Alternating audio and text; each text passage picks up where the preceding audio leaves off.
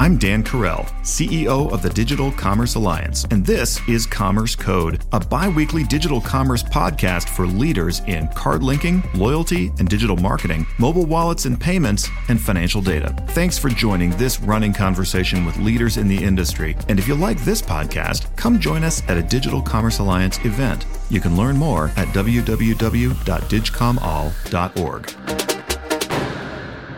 This week, I'm talking with Mark Lesiw and Jared Anderson from Olive. Mark is Olive's Chief Commercial Officer, and Jared is Olive's Head of Partnerships. Their company is an all-in-one embedded finance platform that powers instant rounding, matching, and rewards by allowing consumers to enroll any card they have for those rewards. Olive's thesis is that enabling that kind of open enrollment helps fundraisers, money managers, loyalty programs, and others to drive customer engagement. So that's what I'm talking about with Mark and Jared today. So stay tuned for How Open Enrollment is Changing Consumer Engagement, a Commerce Code conversation with Mark Lesiw and Jared Anderson of Olive. Commerce Code is sponsored by Pentadata, the all-in-one financial data API. Whether it is bank account data, credit card transaction data, or credit reports and credit scores, Pentadata has it all in one simple and easy-to-use API. With coverage of over 6,000 banks, over 200 million credit files, and 60 million merchants, you can get all the data you need for your apps at pentadatainc.com.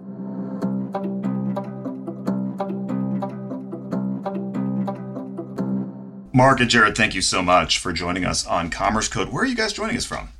Hi, Dan. It's great to be here. I'm joining you from just outside Toronto, and my colleague Jared is joining you from the Ottawa area. Great. All right. Well, look, we're glad to have you here as experts in this space. And of course, as we've said, we're talking about open enrollment and then some of the continuing kind of impacts and issues related to that. So I just want to start by defining open enrollment and maybe kind of give us a current example and then kind of a point of comparison on that.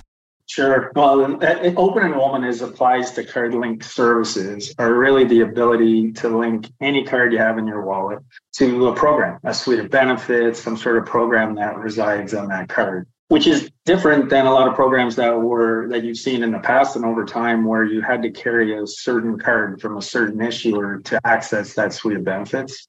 So it really opens up the world of accessibility for people trying to add something or a benefit to a card that's out in the world. And I have the sense that that's getting more common these days. Am I right about that?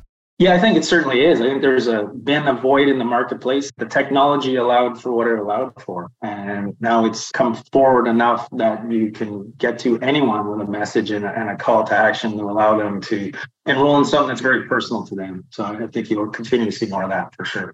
Yeah, and you mentioned technology there. And for the person like me who isn't deep in the weeds on the tech, like what are the key technological changes that have made this possible now?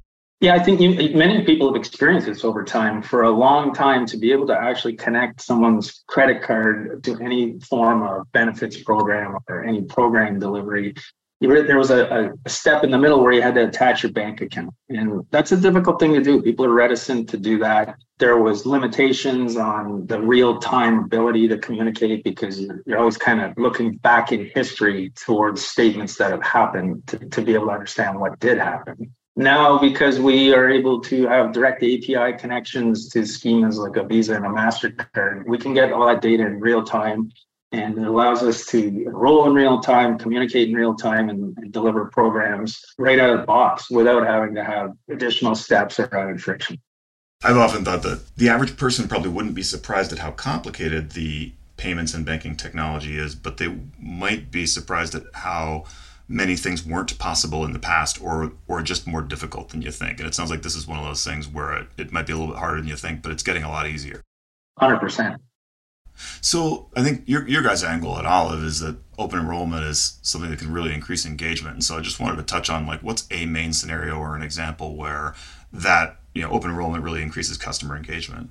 Well, I guess from the beginning of it is it doesn't require someone to have a certain payment form or carry a certain card. So from a marketing perspective, you can offer out to your entire membership group, your entire consumer base, your entire donor base, some sort of benefit or program you'd like them to enroll in. And it's totally card agnostic. You're not asking them to change their form of payment. You're asking them to pull out a card they already have in their wallet and take the first step to enroll it from that point. So that's a really fundamental change. It allows programs to be more pervasive. As I said a minute ago, it really was a void where you had to do the hardest thing there is to do, which is convince people to change their form of payment. Yeah, and I mean that I think, and we're going to get to this in a second, I think, or I want to turn to kind of friction, we can call it, or challenge or difficulty. But it seems like what you're describing is just from the consumer perspective. And again, it might be that the back end is still challenging and complicated, but from the consumer perspective, it's easy, and easy sort of works as a general matter. But I wanted to touch the other side though too. So, as we've said, open enrollment becoming more common, in part because it's more possible. But there are scenarios where organizations choose to stick with the old way, which is not open enrollment. And I'm curious, what's the kind of typical scenario there, or what's the outline of when that decision gets made, or why? Interestingly, for sure, there's still issuers or card providers out there who would want to turn on services or programs on the cards they provide, which makes total sense. A lot of times they do that and are able to do that. There are times which it seems hard to understand, but there are times where even banks can't do that for themselves. And that really comes down to the fact that banks aren't fintechs, and nor do they want to be. So there's some place where a fintech can provide a service that allows the connection of their own data to outcomes they're trying to drive. So beyond just the how do you enroll someone, you can be far more creative in programs now than you could in the past as to what are you enrolling them in. So I think that's also a big step forward. Interesting, right? So I mentioned kind of friction, and I wonder if we can talk a little bit about the problems or the challenges that customer engagement programs have really faced over time. And so we've been talking about friction in different ways at DCA this year. And so maybe I'll just start here, which is, when you think about friction from Olive's perspective, what do you sort of mean by that? And then what are the sort of forces or factors that drive friction that you think that can be dealt with? Yeah, friction is anything that gets in the way of the ease of something happening, and certainly is in this space. So it starts right at the beginning is if there's a call to action that an organization wants to put out, how easy is it for their user, their audience to respond to that call to action? So the first step is, well, how do you get a card enrolled? So the simplicity of that right now is no different than making an e-commerce transaction, where in the past you had to get banking details and a bunch of things that might have been difficult or you were reluctant to do. This is the kind of thing like you're ordering from Amazon. It's as simple as that. And so there's a decrease in friction right up front.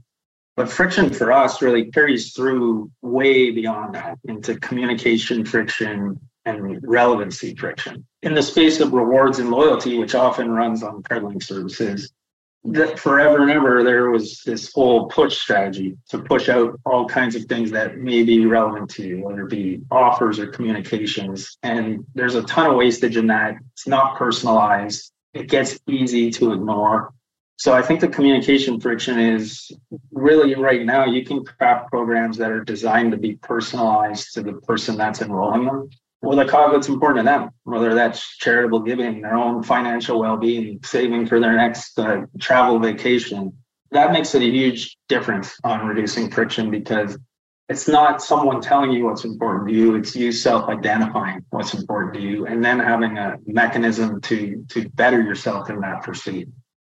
It feels like there's still a long way to go in that business of sort of tailoring, and even when it's as simple as self-tailoring. I mean, I was in a news app again today, trying to narrow the universe of stuff it was showing me, and kind of realizing that even when the consumer is making the choices themselves, like there's just forces and probably logistics and stuff that run the other way, and you end up still feeling like you're kind of on information overload. And so I guess I'm feeling the communication friction pretty well, and maybe just also the difficulty of getting good tailoring. And then, in this industry, a lot of times we're trying to tailor messages without necessarily a direct input of a consumer, although maybe I'm thinking about that wrong. Like from your guys' perspective, how do you think about what's the best way to tailor and create relevancy to the individual?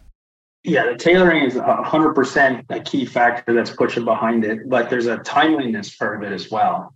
So by getting transactions in real time, you can communicate in real time. And that's the first step to relevancy. I might have a great message that really matters to you, but it matters to you more when you're thinking about it than it does 3 hours later. And so that's what I think is a dramatic improvement and something we really focus on. You mirror that with having a goal that's personalized to you, and you're well down the road on making something easy for someone to do and easy for them to stay part of. So relevancy starts there. And then relevancy also, spending history and those kinds of things provide real data that can help you surface offers or whatever the case may be that are relevant to you, that are proven to be something that you have some sort of interest in. Those are key factors in trying to make the messaging mean something to you and not be bothersome. If it's bothersome, people opt out. So we've been able to see with programs we're delivering right now, and over 95% retention rate for cards that are enrolled. So we feel that we're definitely making a difference in facilitating programs that people want to continue to be a part of.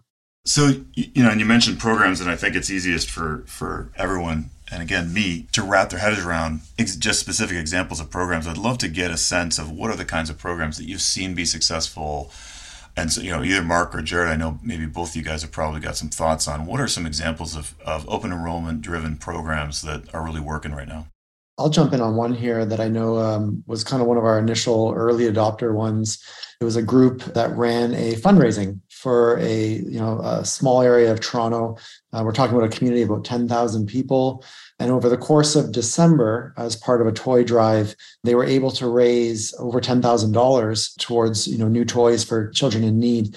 And they did that by using the kind of card-linked offers and engaging merchants, not only to commit to those kind of cashback rewards or card-linked offers, but also because they knew that the money was going right to the cause, the merchants were actually more open to giving bigger rewards and payouts. And they paired that up with non-traditional card-linked offer providers or reward providers, in that they had a number of the community members, brands that normally would not have a retail presence. Think of real estate agents and, basically car dealerships and what have you, get in on the action by matching those rewards at the time of transaction in real time. And with the open enrollment, it really made it accessible to everyone in the community. It wasn't an issuer-backed program per se, but it was like, any Visa, any MasterCard in your wallet, you could participate. And so from the small community, they were able to have a really big impact with that kind of open enrolled program. So it kind of deals with the problem of fragmentation, it seems to me, right? When you're looking at, because to say another way, like the Toys Initiative, to take that example further, another way of saying it is, if you didn't have open enrollment, there wouldn't have been enough. I mean, you would have had to have tried to run that out of a single platform, and in all likelihood, and perhaps especially because the community was small, although honestly it might be true anyway, in all likelihood that just wouldn't have had enough presence, and so therefore it just wouldn't happen at all. Exactly. It's interesting, Dan. When you sit in our seat, there's ways we can help all kinds of use cases in all kinds of industries, whether it's consumer bases, member bases, donor bases, employee bases. The key is being able to do that well. And for us, we really narrow ourselves to several use cases that we're making a difference in immediately. That's charitable giving. I think we touched on that, and Mark's example is a good example of that. But really, because it's important to us that we're attaching to someone's goals that are personal, another big category for us is anything financial well-being. It's the idea of taking that piggy bank full of pennies that you used to have and digitizing that so you can round and have cash back contribute to your own financial well-being and the investments you'd like to buy at the end of the year. That example is very much a place where we've seen differences made, as is membership models, where member models are traditionally always looking to acquire new members, do a better job of retaining their members through engagement, win-back strategies, all the different things you see. Having a suite of benefits that are really easy to access and that become personal to that member and what's important to them really changes the paradigm of engagement. It's interesting, part of and you mentioned early on, and I want to connect the dots here because I'm not sure I fully get it, inflecting like how people pay is one piece. And because the other piece I would think is true, but you guys would actually know. If it's open enrollment, you can use anything in your wallet. Is the behavior that you see that people tend to stick with whatever their primary form of payment was before? Or is there some way in which that is influenced or can be influenced by enrolling in a program? Yeah, it's super interesting. I think the biggest statistics we have that would support that line of thinking is we have programs out in market that are rounding programs towards a cause. So the idea is you enroll, as you said, any card in your wallet to a program where you're rounding every transaction you make to some cause. It could be your financial well-being. It could be an actual cause, charitable giving.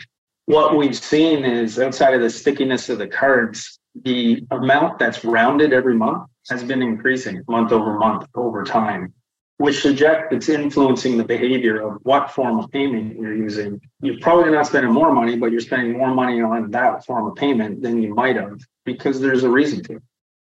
That's interesting. I mean, you're right, and it keeps it top of mind, right? So there's an awareness that comes along with that. So another thing that I wonder about we keep using the charitable example. I think there's a lot of different examples, but it probably creates a bit of an occasion or an opportunity for the nonprofits or the charities to dig in and message with their constituency differently and maybe more like with more of a call to action than normal. It's not just purely it's a different kind of thing than, hey, write your annual check to support us. It's here's the thing you can do every day. Yeah, no question. For charitable giving, the kind of the holy grail is that monthly annuity rather than your one-time donation every year, which is very expensive to chase down. So if you can enroll someone in a program that gives ongoing every month, and it doesn't really interrupt their lifestyle. It's rounding the spare change, so to speak, and receiving cash back that's funded by merchants. There's really no reason to leave. And so that one call to action that gets you to enroll in the first place has a huge lifetime value for charities. I mean, outside charitable giving space, that's true in other places as well. But certainly it's super congruent in charitable giving with what they care about most, which is that monthly donor. Yeah, I'd be interested to get your perspective, if you've got it, on maybe some other areas as well, right? So we've got a lot of folks in retail, merchants and such that listen to this. There's other areas where we've seen this also play out, whether it's money management or whatever, this different places. You've kind of mentioned the rounding that might go into like a retirement account. But I'd be interested maybe from the merchant or retail perspective, what's this sort of strategic piece of this for them, and who stands to gain the most? On the retail side, there's probably several facets, but one is just the ability to deliver card-linked offers that drive things that are important in retail. An example would be a certain retail sector has an average spend of $35. It would be great for them if their customers spend $50 on their next visit. So they can incentivize that with an offer that's designed to do that. There's a cash back you receive if you spend $50 or more. Similarly, it's the coffee shop example. I would love you to come to my coffee shop 2 or 3 times a week because it's habitual behavior. And I know if you do that, you're going to do a lot more of that. So we can design offers on the retail side that really encourage that. There's some sort of benefit of cash back once you come a certain number of times. Another example that's pretty unique to what Olive does is the cumulative spend idea. So you're a big home improvements provider. You would love someone to spend $250 a month in your location. To you, it's not that important whether they come 5 times at $50 or they come once at $250. This technology allows you to do that. That's the kind of offer that you wouldn't have been able to do. There was just no way to do it. And there's more to come. There's the next generation of card-linked offers will include what we would refer to as SKU offers. But really what that is it's a way to allow you to give offers and cash back on specific products or product categories when you're in a retailer. So the grocery would be a great example. You may be able to give a great discount on your private label opportunities and cash back on your private label products, but you just can't do it on eggs and milk and bread because there's no margin to do that. From the retail side, I think there's just tons and tons of upside, and there'll continue to be more of how do you drive the things that are important to those retailers that are age-old problems they've been around forever, but there's now better answers. The SKU level offer is definitely a holy grail of sorts in this area, right? People are quite eager to get to that for a whole host of reasons, some of which you've just articulated. And I'm curious, without maybe getting into too much detail, what's the tech hurdle that needs to get cleared in order to make that viable? I guess in its simplest terms, there's just a lot of intermediaries involved. It's not as simple as on your credit card does not give you that level of detail. It just shows you what the transaction is. And there's all kinds of intermediaries in a payment process. So there has to be a way to connect some of the dots on that, which now exists. When I say we're not far off, it will be by the end of the year. That's terrific. I think that'll solve problems for a lot of folks. Well, look, I want to ask a simple question that's hard to answer, and so therefore I'll give you a half second to think about it, and to either of you. What's the vision, I guess? Where do you think, or maybe where do you hope this all is in this space in, let's say 3 to 5 years? If it's possible to, it changes so fast, right? That 3 years is a lot of time, 5 years is a huge amount. But where do you think this world is in that frame of time? What do you think is going to be most importantly different, and maybe like from the consumer's perspective, right? What are we going to experience that's different? Well, I think the consumer is going to benefit the most, because now that there's the ability to connect the consumer, their spending habits to goals that are personal to them, there's the whole world of creativity of how do you continue to provide benefits that are frictionless on someone's card that they already have, that are outside of our traditional thinking that's been offers-based or rounding-based or whatever it is. There will be, I would suggest, 5 or 10 great more things to come. That's why I believe the consumer benefits the most. It will be incumbent on those trying to impress their consumer or motivate their consumer or their member or their donor to continue to find things that are meaningful to them, and then be able to deliver them digitally through a card that's already linked. It's really exciting for where it can go.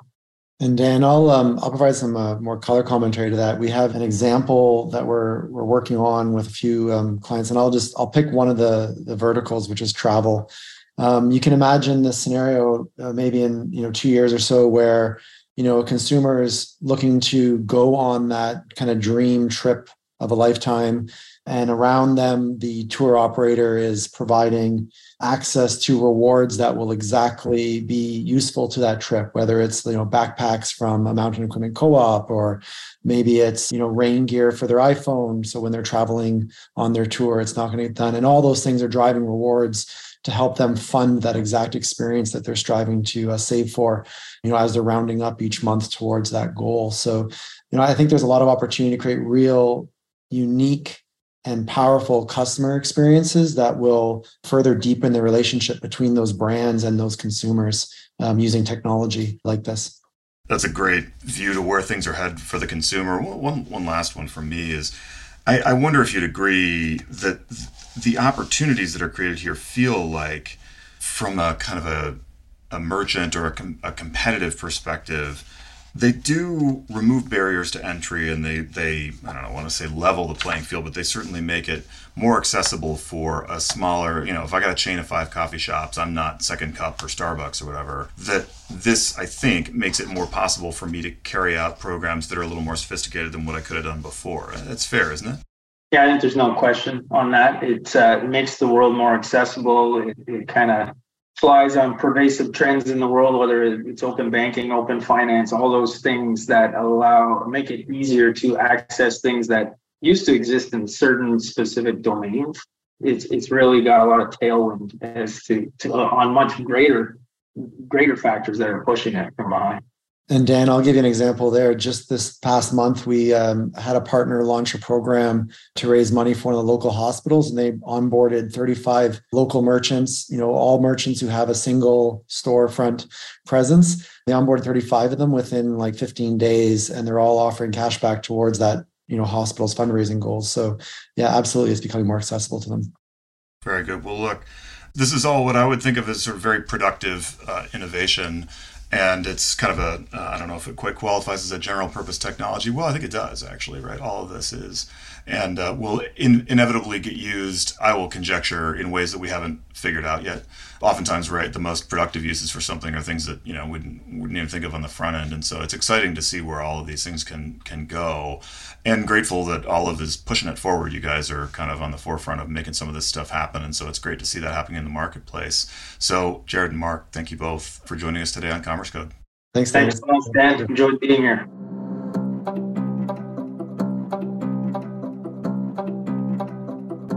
Commerce Code is brought to you in part by VantageScore. 9 of the top 10 banks and over 3,000 leading banks and fintechs use VantageScore to predict and manage repayment risk. Learn more about the latest advances in credit scoring and how to grow your lending business by leveraging financial inclusion at VantageScore.com. Commerce Code is a bi-weekly podcast bringing you conversations with executives who are leading the way in digital commerce. If you like Commerce Code, your company should join the Digital Commerce Alliance and become part of our mission of advancing trade for good through standard setting, industry networking, conferences, and best practice sharing. Check out our website at www.digcomall.org. On behalf of DCA, have a great week.